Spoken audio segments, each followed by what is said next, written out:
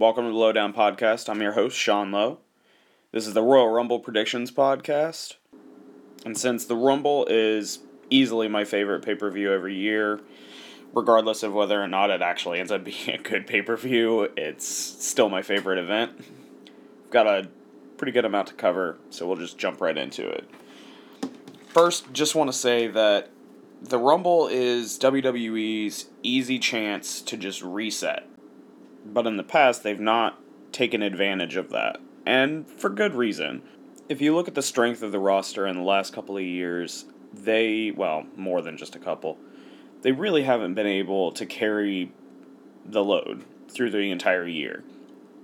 They rely on veterans to come in, part-timers, people that a lot of fans disagree using. I love The Rock, and I want him to be around as much as he possibly can. It's just really hard for his schedule, and, there's not a whole lot of reason for him to stick around. The reason that people react as much as they do when he shows up is because he doesn't come around very often. If you have one of the superstars like that, one of the veterans, one of the part-timers, however you want to word it, show up consistently, be there every week, or be there every couple of weeks, or even just every couple of months, it lessens the spectacle, it lessens the excitement of seeing them. When Rock showed up in Brooklyn, he had already appeared at WrestleMania and, a couple other little things. So, he had already been on WWE TV, pay-per-view, what have you, at some point during the year, but it was the fact that it was a random episode of Raw in New York, which he really doesn't have any attachment to, other than just business.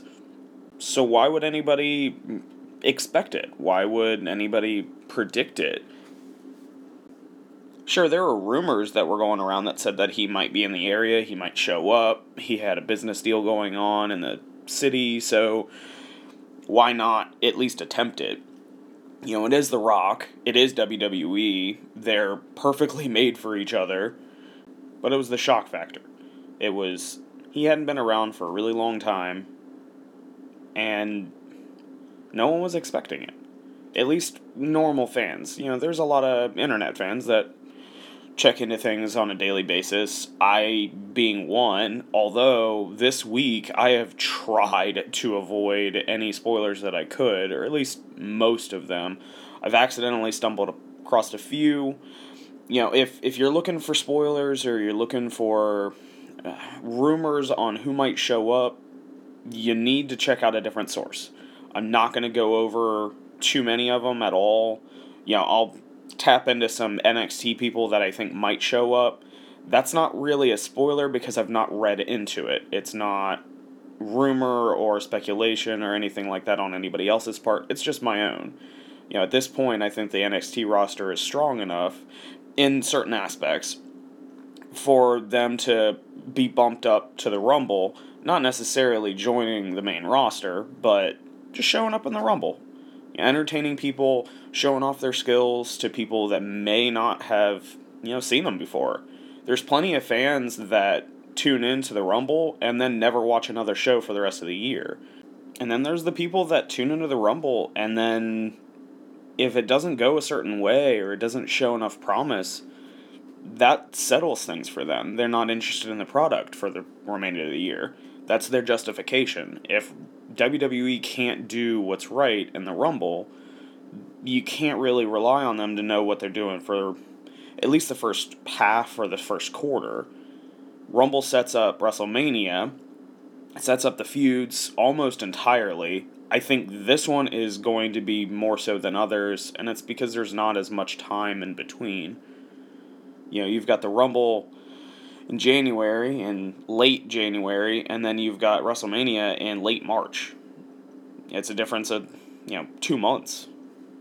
In the past, we've seen the Rumble be closer to, early January or mid, and then the WrestleMania be, partway through April. That's a long time to carry a feud. 2 months is actually pretty reasonable to at least hint at it.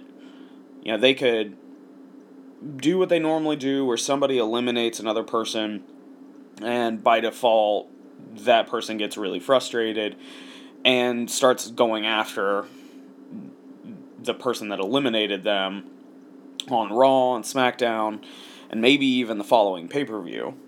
It just sets up little mini feuds. Sometimes it sets up long-term feuds.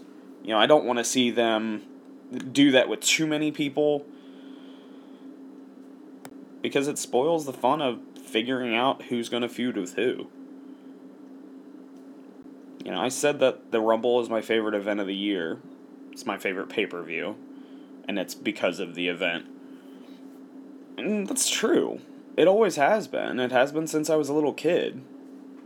I've got an older brother that is pretty much the reason why I got into wrestling in the first place. My dad liked it, but my brother was the one that was keeping it on TV. If it wasn't for him, I wouldn't have seen Hogan when I was 5 years old, watching Raw and just trying to figure out what this amazing product, this amazing entertainment was. Wanting to learn more about it, wanting to see more of it, wanting to be like Hogan or Ultimate Warrior or any of the other guys. We couldn't afford to get the pay-per-views, or at least we couldn't justify spending the money on the pay-per-views. At the time, I think they were only like $35 maybe. It could have been a little less, I'm not honestly sure. But that was a lot of money, and to watch a TV show, we couldn't do it. So I didn't see pay-per-views when I was a kid. It wasn't until I was a teenager that I really started to see any of them. Well, preteen. And it was because of my brother.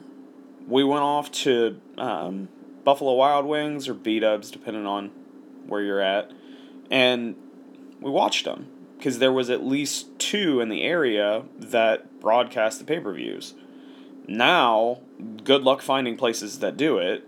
With a network, might be a little more likely.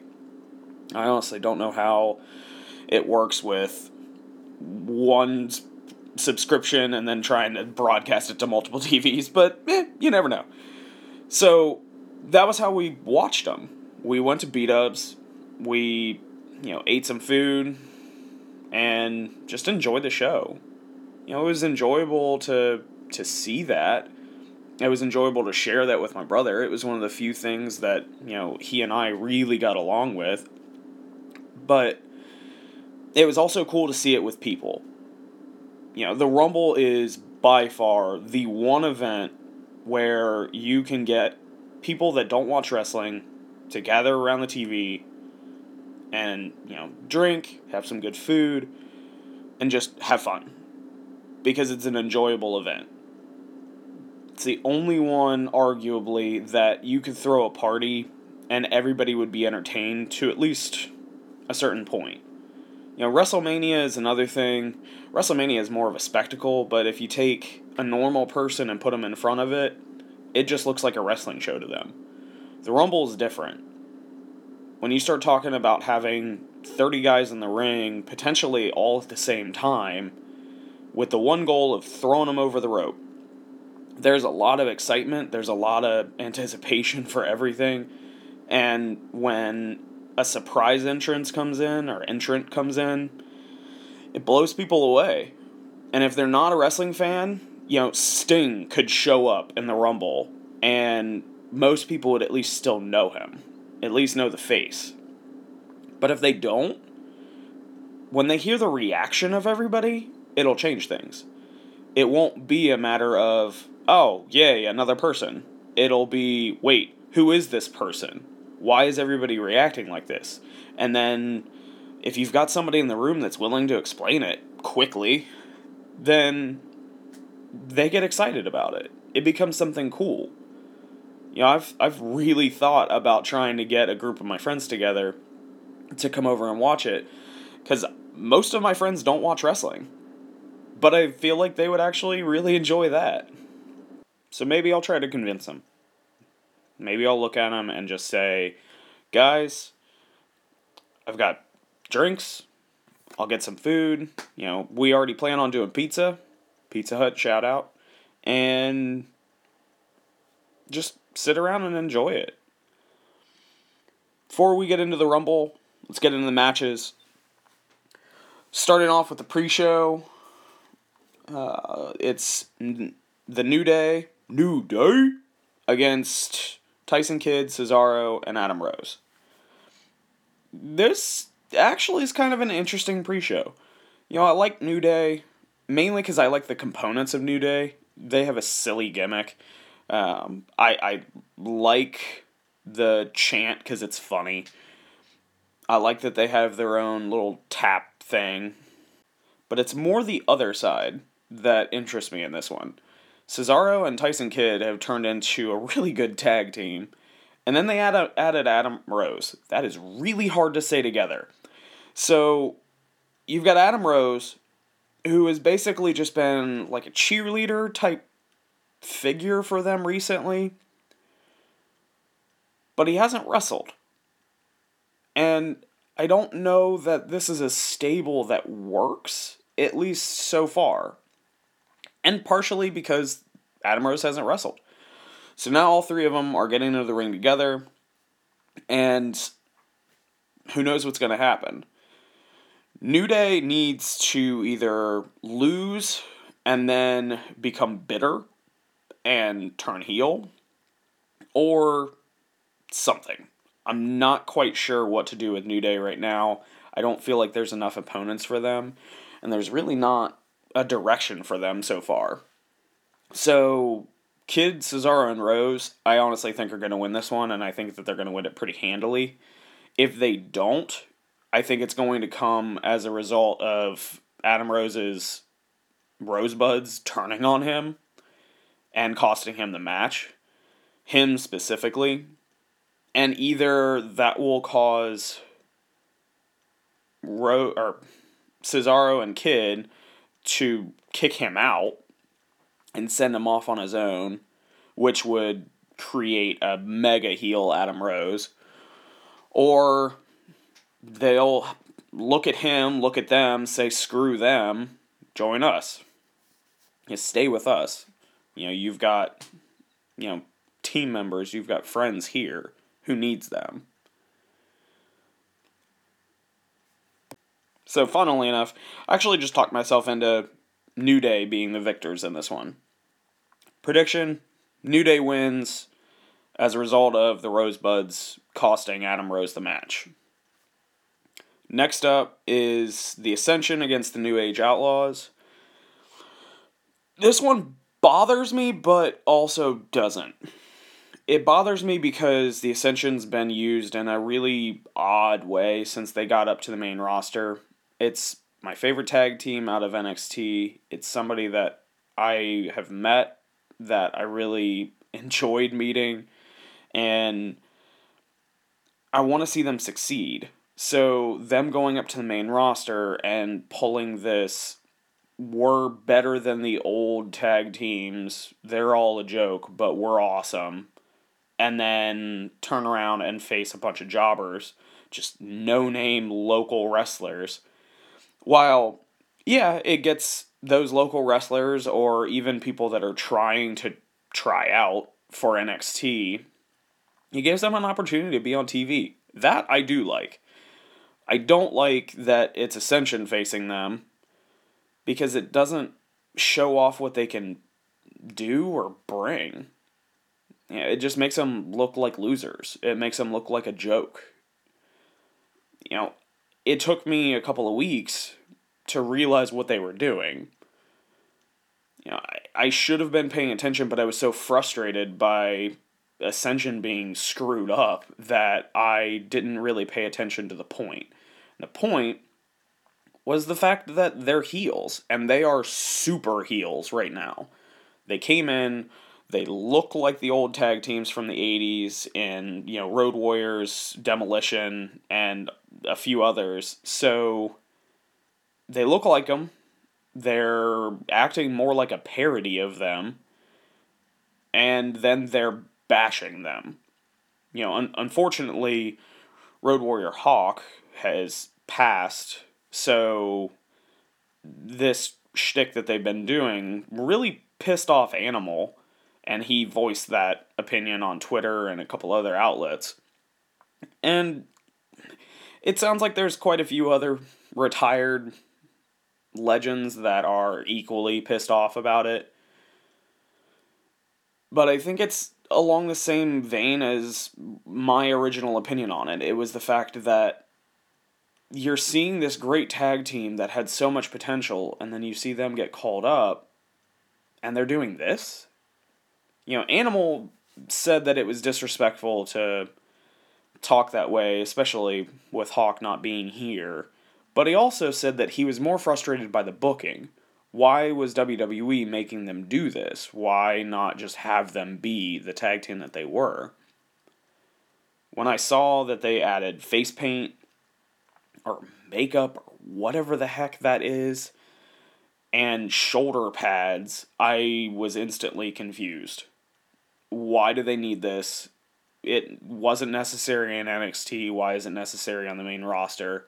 Sure, it gives them an added element that is unusual and stands out, but they don't need to be the Usos. The Usos are the tag team on the main roster that has face paint. So why do you need to slap a big red triangle on your forehead and do the Eye of Horus over your eye? And if you've noticed, that has gotten thicker and thicker and thicker every week. Almost like they went from using fine point Sharpies to using those giant permanent markers. So I don't agree with what they've been doing, but now I understand it. You're taking a tag team who people used to like, and some people don't know on the main roster anyway, and you have them looking like those tag teams, saying they're better than those tag teams, and then they're facing nobodies. It instantly pisses people off and makes people ask the question, who do you think you are? That's the point. That is why they're doing what they're doing. It's making people upset. It's bringing attention to them. I don't agree with it, but at least I understand it at this point. So in this last week's Raw, they came out and confronted the NWO. More specifically, they confronted Hall and Nash. And it was to tell them that they were a washed-up tag team that was never any good, and that they're better than them. You just called out the NWO. Granted, it's middle-aged NWO, and for the most part retired.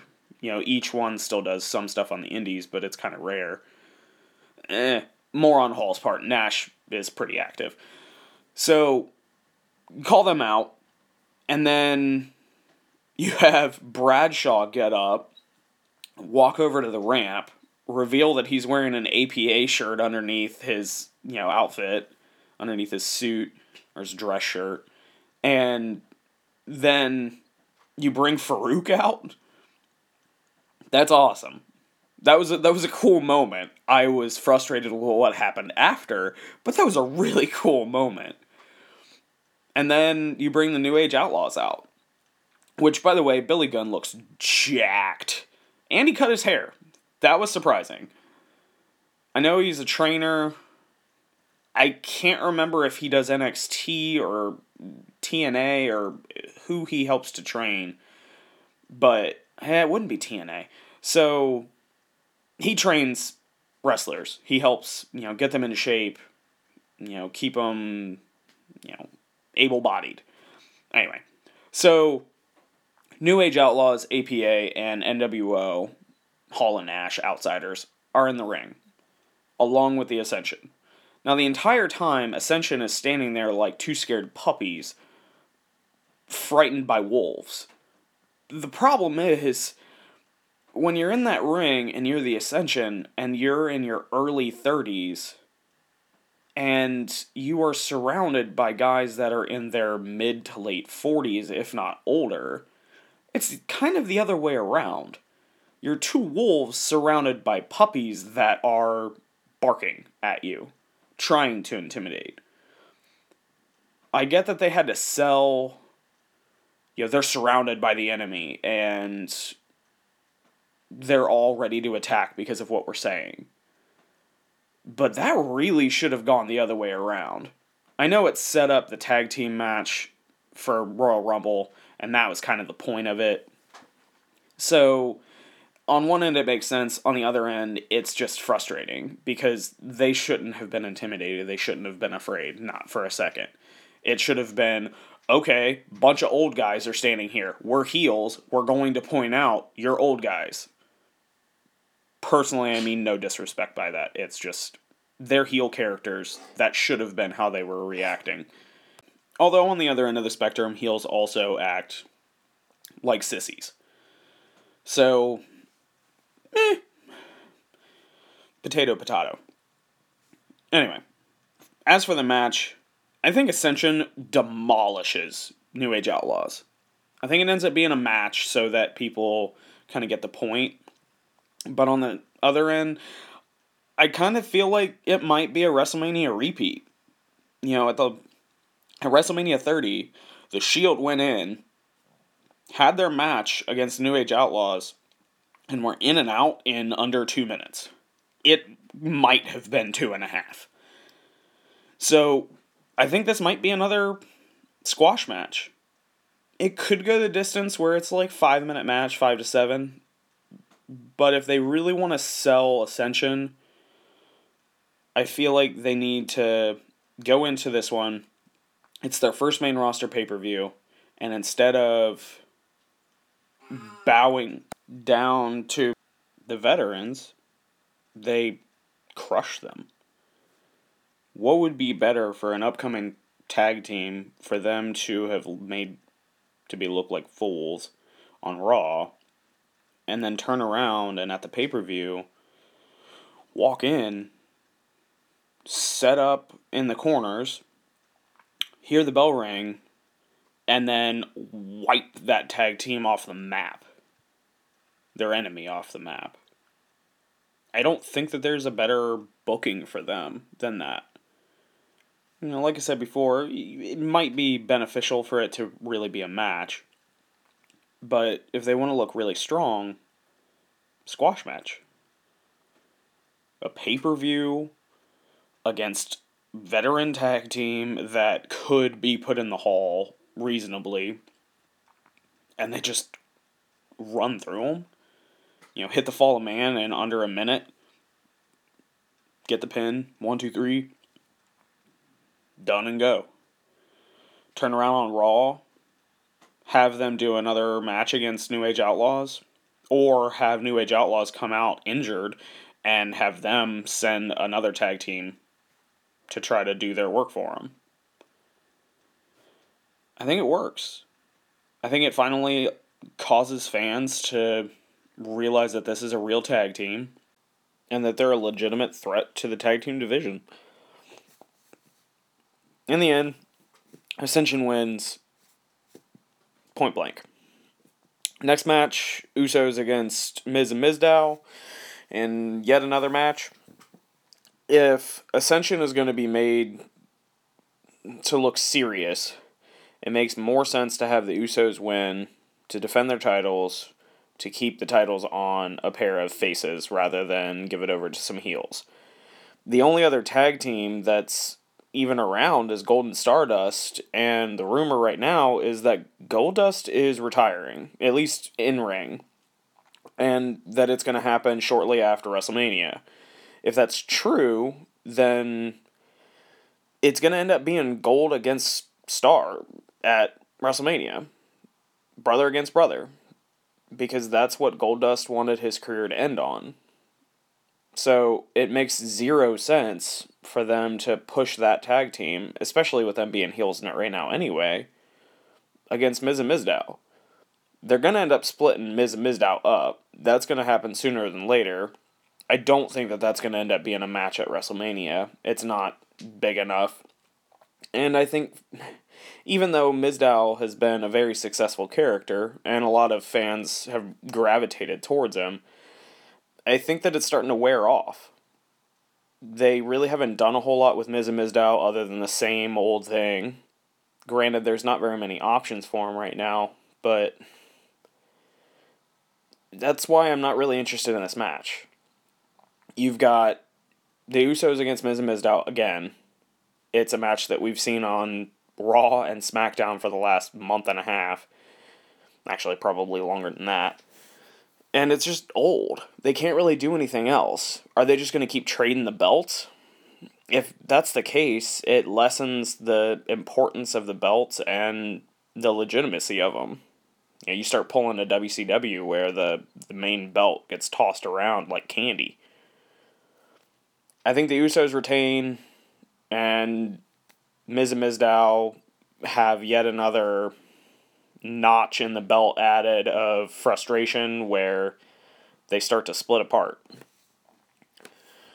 Next one is the Bella Twins against Natalya and Paige. I like the pairing of Natalya and Paige. At first it was kind of awkward, but Paige as a face or a tweener is a little interesting. I wasn't really expecting that. She definitely is an anti-diva. That is her character, but that is also her personality. She doesn't really fit the normal mold of what a diva is, or especially a face diva. AJ is the ideal heel diva, and she's out right now. I do think that she's going to end up popping up at the Rumble, or on Raw following the Rumble. That one's a little more likely. The rumor right now is that Nikki's hurt. I don't know if you'd really call it a rumor because it's kind of proven to be true. But she messed up her thigh at some point, or upper leg, in the last week, maybe 10 days. And she really can't compete. I think that's a big reason why this was turned into a tag team match rather than it being Nikki against Natalya against Paige, or just a Nikki versus Paige match. If Nikki really is hurt, and they're just trying to push the storyline towards WrestleMania, you enter into the same territory as Lesnar being champ and not defending.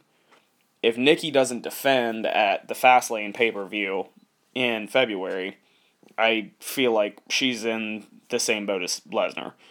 And fans aren't keen on characters like that. Hopefully she gets better. I really want to see her defend, especially against Paige. But for right now, we're getting a kind of an interesting tag team match. In the end, I think Natalya and Paige take this one, cause a little bit more of a rift between the Bellas, be it by causing one or the other to cost them the match. Like, Brie getting up to distract, but all it ends up doing is distracting Nikki, and then Paige gets a roll-up, or Natalya ends up getting, submission victory, or the other way around, or even Nikki or Brie running into the other and causing them to fall off the mat, making it so that they can't help, and then Natalya or Paige getting the win. They're going to have to build towards a Brie and Nikki WrestleMania match because that is what's going to happen. On the other side of the Divas, though, for WrestleMania especially, I'm wondering if we're going to see it at this one, or if we're going to see it on Raw, or just in the coming weeks. But eventually, when AJ comes back, it's going to turn into AJ against Stephanie. I don't know for sure, but that definitely feels like the natural storyline and the natural direction of things. I would love to see Paige get involved in that. But at the same time, maybe it ends up being Brie, Nikki, and Paige for the Divas Championship at WrestleMania. I think they're planning more on the sisters facing each other, but neither one of them needs the belt. I mean, Paige doesn't really need the belt either, but she deserves it. Not to say the other two don't work hard enough to deserve it, but Paige is more of a natural fit as champ. Last match before the Rumble is the triple threat match between Lesnar, Cena, and Seth Rollins. This WrestleMania, this Royal Rumble, is a lot more of an ideal one than normal, and it's because of this match. It's because we are finally going into a championship match at a pay-per-view where we have no idea what the outcome is going to be. And it involves Cena. How does that happen at this point? It used to be if Cena's involved, he's going to win. And if he doesn't win, it's because somebody interfered or something. It almost always ends up being a Cena victory. 2014, he had, goodness, what was it? A win-loss percentage of 84 or 86%. And that was over the course of the entire year on everything. Raw, a few SmackDown. I don't even know if he was on SmackDown last year. And pay-per-views. Just anything that he competed on, he had an 84-ish% chance that he won. Or percentage that he did win. In 2015, I'm wondering if that percentage starts to go down. Super Cena isn't really around anymore. And it's because they're trying to build up the rest of the roster. I know that there's no chance that Cena wants to take a step back from being the top guy. If somebody is capable of stepping up and taking it from him, I think that he is okay with that. But in terms of him willingly stepping back, just so that somebody could step forward and maybe take it, no. It's not in him to do that. He doesn't want to see WWE suffer and not have a legitimate face of the company at the head. That is his role, that has been his role, and there's been nobody else on the roster even capable of reaching that height. Right now, though, the roster is arguably at its highest point since the Attitude Era. There is enough talent and enough top-level talent around that it's possible that somebody does. They have wanted Reigns to take over that role, or at least that's what the rumor has been. That's Triple H's prized project, as I put it. And for good reason. He has presence, he has a look, he has energy, he's exciting, usually. He's got the whole package. The only thing he's really lacking in is just his promo work. And honestly, if they would just let him be himself, kind of pull a Rock, where rather than pushing this Rocky Maivia character on us, or this super awkward version of Reigns where he is quoting cartoon shows that haven't been relevant in 20 years, you realize what you're doing, and you go, this is not working. Go be yourself. Rock went from Rocky Maivia to being The Rock. And it worked. And it worked because that was him. Or at least an exaggerated version of him. Reigns needs the exact same treatment. He needs hands off, just go be yourself. Bullet points is the way to go with promos. It always has been, but for some reason Vince has been obsessed with scripting things. And it's a TV show. It's entertainment. They want everything to be a particular way. I get it. I don't blame him. But at the same time, he was one of the masterminds behind the Attitude Era. And the vast majority of the Attitude Era was unscripted. For the most part. The promos were just, hey, we need you to talk about this. Just bullet point. Here's what we need you to cover over the time that you have. Go. Say whatever, just make sure that you hit these things. Now, you've got Reigns talking about, or at least saying suffering succotash and stuff, and quoting or reimagining fairy tales. That was a Shane McMahon promo that he cut on Big Show years ago. And Reigns cuts the exact same thing. and he does it in even more of a dorky way. Reigns is not a dork.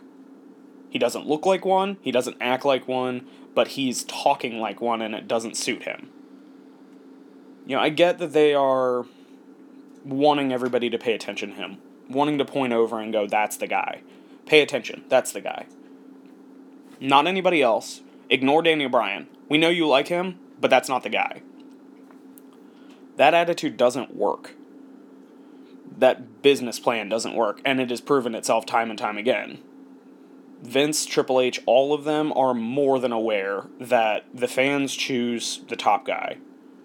When Austin got bumped up to being the guy, that wasn't WWE, that wasn't Vince, that wasn't any of them saying, this is going to be the guy. That was the fans demanding that he be put in that position. They loved him, and they loved him from the start, and it wasn't the plan. Rock was supposed to be from the beginning, but it didn't work that way. Granted, Rock ended up being 1B, with Austin being 1A. They weren't 1 and 2. It wasn't that much of a separation between the two of them. They were equally the top guy. There was just a slight dip that put Rock just barely underneath Austin. When they walked out at WrestleMania, go back and just listen to the crowd reaction. To me, they're equal.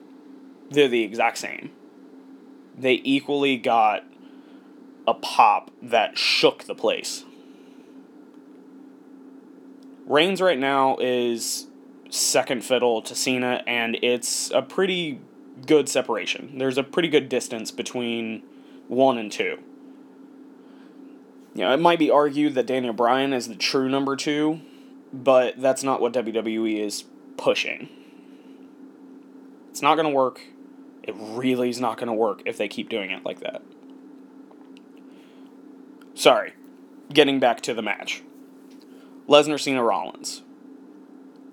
It's unpredictable. It could go in any of the 3 directions, which is mind-blowing to think about. Lesnar could end up coming out on top, going into WrestleMania, defending and losing the belt, going to UFC. Or he could go into WrestleMania, win, and stay in the WWE. There's also a chance that he goes to WrestleMania, he loses, but it's a triple threat match. He's not the one that gets pinned, and somebody else takes the belt. But he still sticks around. There's a lot of options with just him. Then you throw Cena into the mix. If Cena wins, Cena goes into WrestleMania again as champion, and he faces who? Do you pull the trigger and have it be Reigns against Cena at WrestleMania? Or do you hold off on that for another year? I said not too long ago that I think that it needs to be Reigns against Cena at SummerSlam. That is a big match, but I don't want it to be at WrestleMania just yet. That's the pinnacle. When you face Cena at WrestleMania, you have reached your current peak. I don't want that to happen to him yet. Or it could be Cena against Daniel Bryan, which would blow the roof off the place. The last time that we saw those two compete against each other in a big-time match was SummerSlam of 2013, where Daniel Bryan got a clean victory over Cena. That never happens. And if it does, it's a shocker. They never let Cena get pinned cleanly. Or at least usually. It hasn't been like that. Lesnar destroyed him at SummerSlam this past year. That was never done before. Cena had never been a part of an absolute squash match before.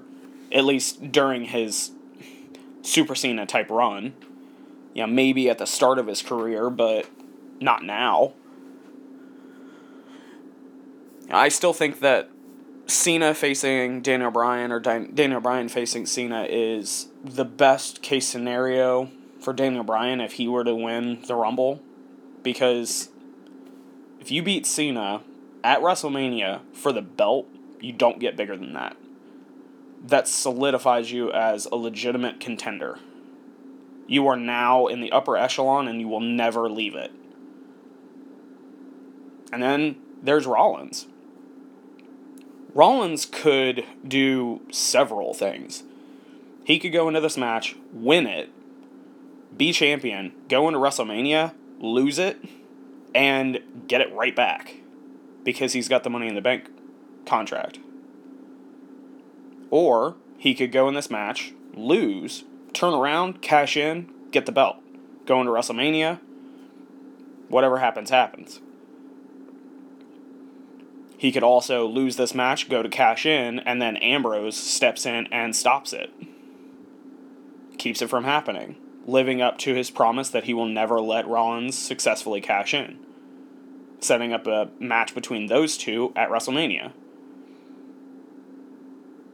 Or he could win it, go to WrestleMania, win that match, go into the Money in the Bank pay-per-view, or the following. I actually don't remember what's after WrestleMania right now. And then, Payback. And then, lose it at Payback. Or lose it at Money in the Bank. And have it not be the main event. Have the ladder match be the main event. And lose it there, cash in, get the belt back. Setting up a feud between the new champion Rollins against the new Money in the Bank winner. And having a feud between those two for the rest of the year. There are way too many options with this one, which is really good. And that's why this one is exciting. This main event, or main event other than the Rumble, just a normal match main event, is one of the more exciting ones that we've had since WrestleMania. What do they do? Who do they actually go with? If they have the cojones to do it, Rollins needs to win. He needs to win it, he needs to go into WrestleMania, and he needs to face either Daniel Bryan or Roman Reigns. It's a good match, it's the future, it's new blood. It's something different. It's giving all of the fans that have been begging for a change, for something new, for something different, to just step up and wow us. I would hope that WWE, Vince, Triple H, everybody realizes that. They see that this is the prime opportunity to reset, to do everything over, to start fresh, start new. They want to get pay-per-view buys and network subscriptions. That's how you do it. It's not, we'll put the belt on Cena because it's Cena and people will tune in. It's not like that anymore. There are millions of Cena fans, and there are plenty that chant Cena sucks, but then turn around and buy his new shirts. Or his wristbands, or his hats, or any of his new merch in general. You might claim to hate him, but you're still tuning in. You're still watching his matches, even if it's to see if he loses. Hogan's career got to that point where everybody just was tired of him. Or at least claimed to be. And then, what'd you do? Pay-per-view came on, you wanted to see it. You wanted to see how it ended. If he would actually lose. Or if he would win, so you can complain again. When he showed back up in the WWE, and he had a match against Rock, there was nobody, or at least en masse, that was complaining about the fact that Hogan had another match. It was because everybody wanted to see it. It was the past against the present. And it was spectacular. I missed it when it happened in live time. But going back and watching it, and living that experience because of the network and understanding how that was built up was just spectacular. Cena winning the belt would be interesting. Rollins turning around and cashing in on him and getting the belt from Cena would be more interesting.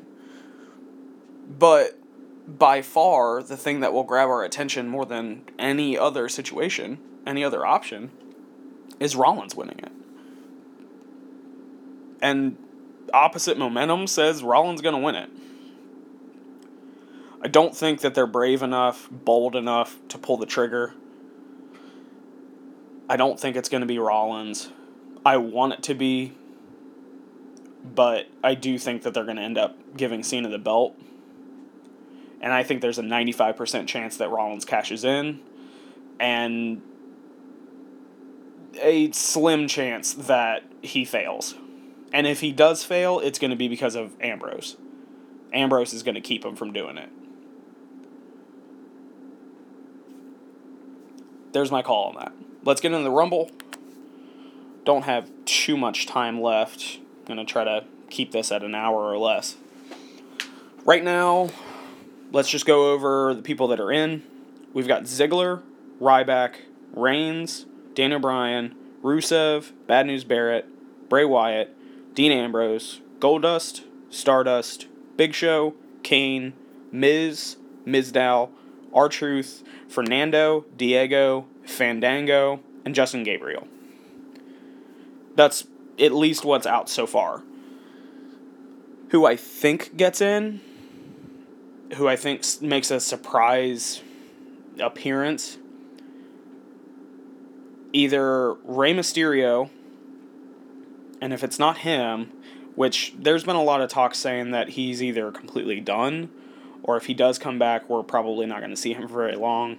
I still think there's a good chance that we see him here, even if it's just him showing up for this and then disappearing. If it's not Rey, they need a luchador. I actually think Sin Cara got announced too.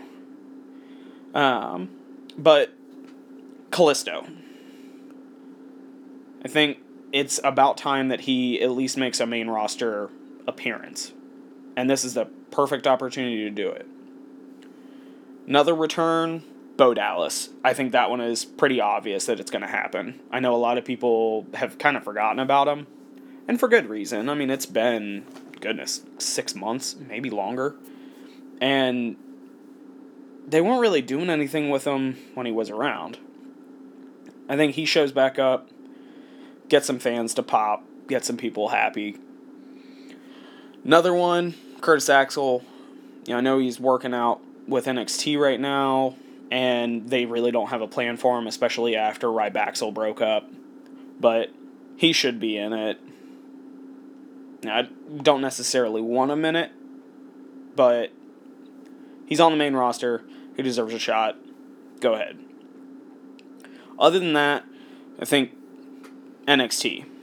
And I'll cover that because there are a few either guys that have left the company who may or may not be coming back. There are some people that have been away for a while. Oh, Sheamus. That one's pretty obvious. I didn't even think about that for a second there.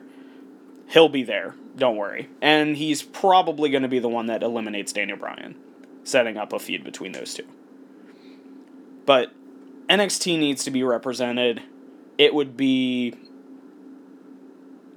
stupid to not put at least a few NXT guys in the match.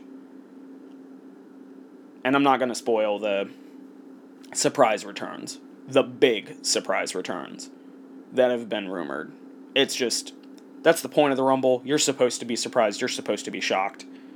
I think the only one that I could say that may or may not be fairly obvious is Sting.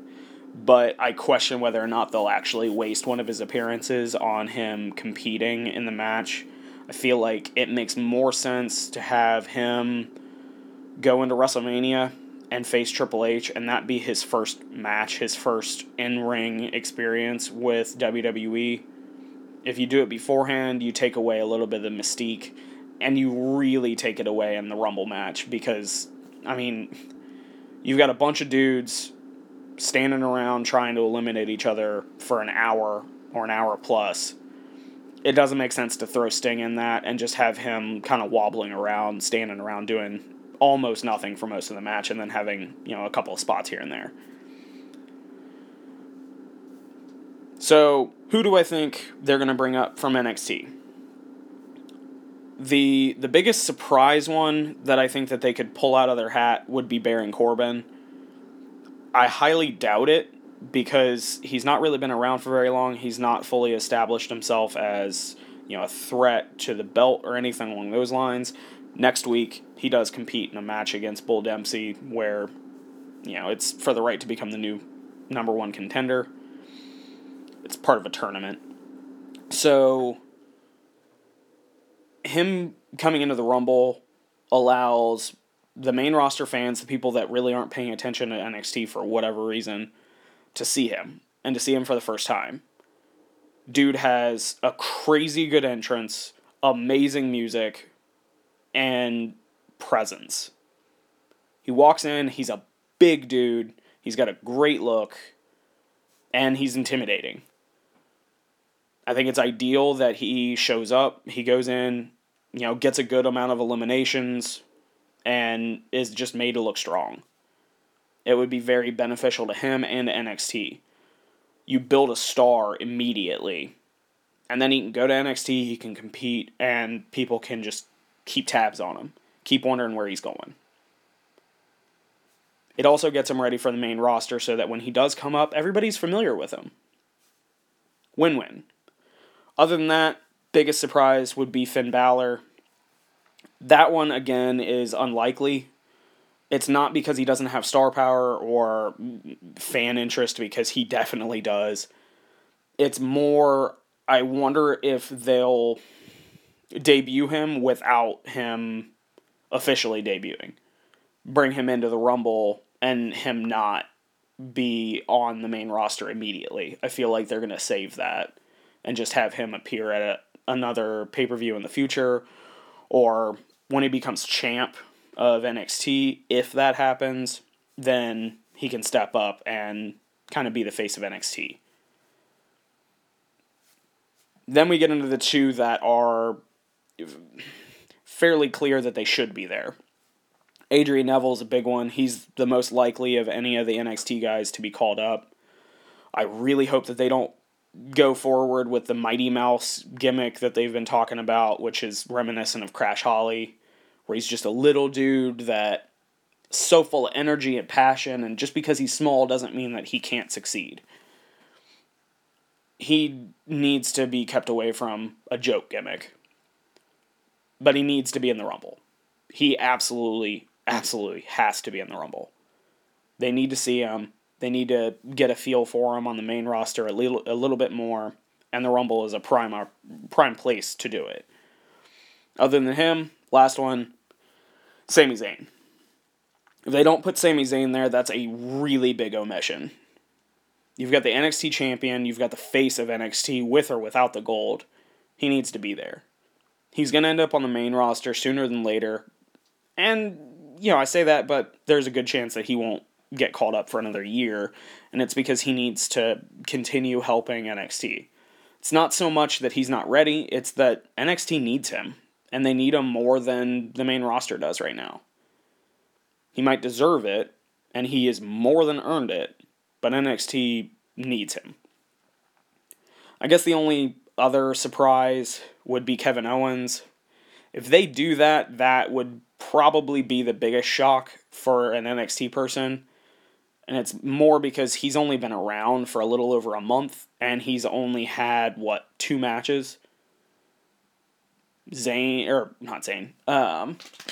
Parker at Our Evolution, and then Adrian Neville on a normal episode. I doubt it. It'd be interesting. That's a good location to show his talent and his skill, because he's going to run through people. More people that he's got to fight, the better it makes him look. It wouldn't be a bad call. It would just be a very surprising one. So, who do I think wins the Rumble? Ultimately, Reigns. It's really hard to go against him. When Daniel Bryan first showed back up, I immediately said, nope, no longer Reigns. It's going to be Daniel Bryan. If it's not Daniel Bryan, people will riot. Or they will stop buying the network, stop subscribing, and hurt the pay-per-view numbers, hurt the network numbers, hurt the company in general. You made a mistake, we're going to show you exactly what we can do to you if you make a mistake like this. The thing is, I think Daniel Bryan gets screwed. I don't know that they pull something like they did last year where he doesn't even compete in it. I think that they will allow him to compete in it. Now, he had a match on SmackDown where he had to face Kane, and if he lost, he didn't get to go into the Rumble. He won his match. So he's in. They're not going to attack him in the back and keep him from going into the Rumble because that would just piss fans off too bad. At that point, they would blame Reigns for winning because Daniel Bryan got knocked out so that you could win. We're furious. It wouldn't be on anybody else. I put out an article yesterday talking about the Rumble odds. And Reigns I had at 45%. Daniel Bryan I got at 20%. And the rest of them are there. But it comes down to those two. If there was ever going to be somebody different, it would be another part-time person that would come in, and fans are not going to gravitate towards that at all, so I don't think that they're going to do it. I don't think. It'd be interesting to see Batista return. I highly, highly, highly doubt it. But it'd be kind of cool if they end up bringing him in, and it comes down to Daniel Bryan, Roman Reigns, and Batista. You have Batista eliminate Daniel Bryan, and then Reigns eliminate Batista. Swift justice causes fans to go, okay, we're a little more okay with this situation. I didn't bring that up in the article, I just thought about that. But I do think that it'll come down to Daniel Bryan and Reigns in some respect. I would think that there's going to be another person in there, and it hopefully won't be Kane, but I feel like somebody else is going to be in the ring. They're going to end up setting it up so that either Reigns accidentally eliminates Daniel Bryan, or somebody else eliminates Bryan, screwing him over, and then Reigns eliminates them. Same situation as what I brought up with Batista, where Reigns eliminates the person that screwed over Daniel Bryan. Fans are a little more okay. I think that's kind of the only direction that you could go and it not make Reigns bitterly hated.